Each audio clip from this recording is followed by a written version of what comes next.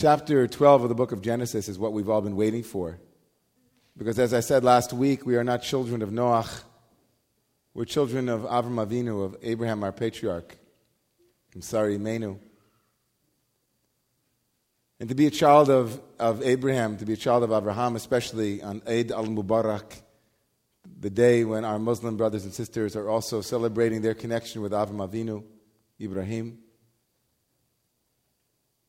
is to anticipate this call that comes out of nowhere. In what the Mishnah in Pirkei Avot says is the beginning of 10 nisyonot, 10 trials that Abraham was tested with. Lech lecha me'artzecha u'mimoladecha u'mibeit avicha el ha'aretz asher ar'eka.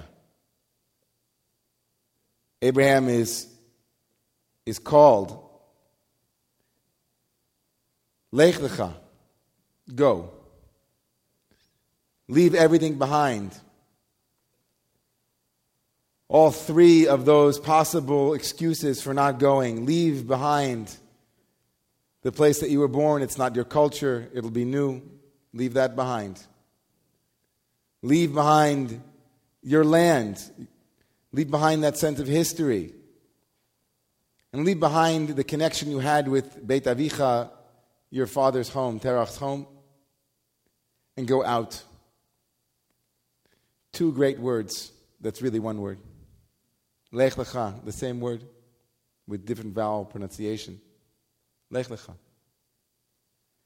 And so there are two tests that I want to focus on tonight. And the first test, of course, is Lech lecha. What does that mean? The Mefarshim, all of the commentators are troubled by this because God could easily have said, Lech mi'artzecha u'mimolatecha mibeit avicha. Why Lech lecha? Why go lecha? Lech means go. It would have been sufficient. Famous question. So Rashi has an answer. Rashi, who's bothered by this as well, says, Leha'anatcha. Go for your own pleasure. Lecha means bishvilcha, for you. Lech would have just meant go. But then God says, no, lech lecha, it's going to be good.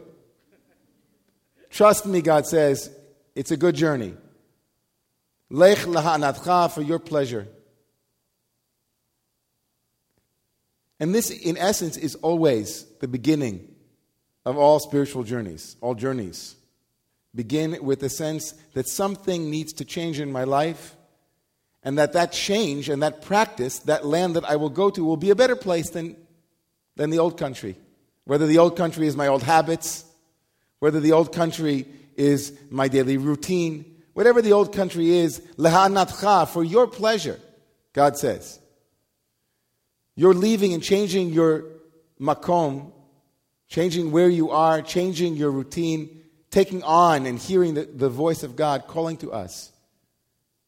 The first promise is it will be good for you. So that's the first test, in a way. Avram has to be able to hear that even though it will be painful to separate from what was in his life, what once was, what will be is better. And Avram has to pass that test. And that faith is the faith that holds us in moments of great doubt. That faith is a faith that holds us when the great unknown is before us. We haven't yet had a taste of that promise. But the second taste, Rabbi Isai, everybody, the second test is much more difficult. And it's not even enumerated as one of the tests. The second test is that immediately when Avram Avinu and Abraham, the patriarch, arrives in the land of Palestine, the land of Canaan, Vayirav ba'aretz, and there was a famine in the land. Wait a second. You told me it was going to be great when I got here. What happened to your promise, God? You said that if I listen to what you told me to do, la'anatcha, it will be good for you. And here I've arrived in the land that you said I will arrive in. Le'anatcha. And now you're giving me this famine. I thought I was landing in this great land that you promised. Va'avarecha, va'agadla shemecha. I'm going to bless you. I'm going to make your name great. And all of a sudden I arrive, and it isn't what I expected at all. I did what you said. I stopped eating that food. I broke up with that guy. I made the decision to go back to school. I'm going to be a rabbi. I'm going to be an educator. I made the decision. It's been taking me 2 years. You know me. How long I sat on the fence, and here I am. I'm ready. I trusted. I jumped in. I got my application in, and I'm ready. Gehendik. Day 1. School's closed. Now what? Here I am. I did what you said, God. I trusted you. And now what do you want from me? So listen to what Rav Nachman of Breslev says. Rav Nachman teaches in Likutei Maharan, Siman Samach Vav, in the 66th Torah of Likutei Maharan. V'ikar godel ha'cheshek nase al yidei ha'meniya shemazminin lo. Ki kishish Yisraeli tzarich lasos davar tzarich lo layaduso. Bifrat kishitzarich lo lasos davar gadol tzarich layaduso. Shekol yaduso talui b'zeh. Azay mazminin lo meniya. V'zos ha'meniya hi b'shvil ha'cheshek. Rav Nachman says that desire, wanting, can only exist, can only be increased in us when an obstacle stands in the way. That the more we want something, and he says, like a child, you show the child, and then you place it behind your back. And what happens? The child says, and I'm not making a theology of this. I'm not saying this is the way God works. You can be an atheist. And the fact of the matter is, and when there is an obstacle in the way, something in us wants that thing even more. That when we feel as if that thing we want is playing hard to get with us, we can't stop calling. When we feel as if everything in me believed, trusted, yearned, and an obstacle appears, it tests us in the deepest way, and it charges us. It increases our vitality and our passion. We say, wow, let me see if I really want this thing. I want it so badly. When we really want something, an obstacle appears, a second force, something that stands in the way, something that tests our faith and says, the distance between the real and the ideal is so great.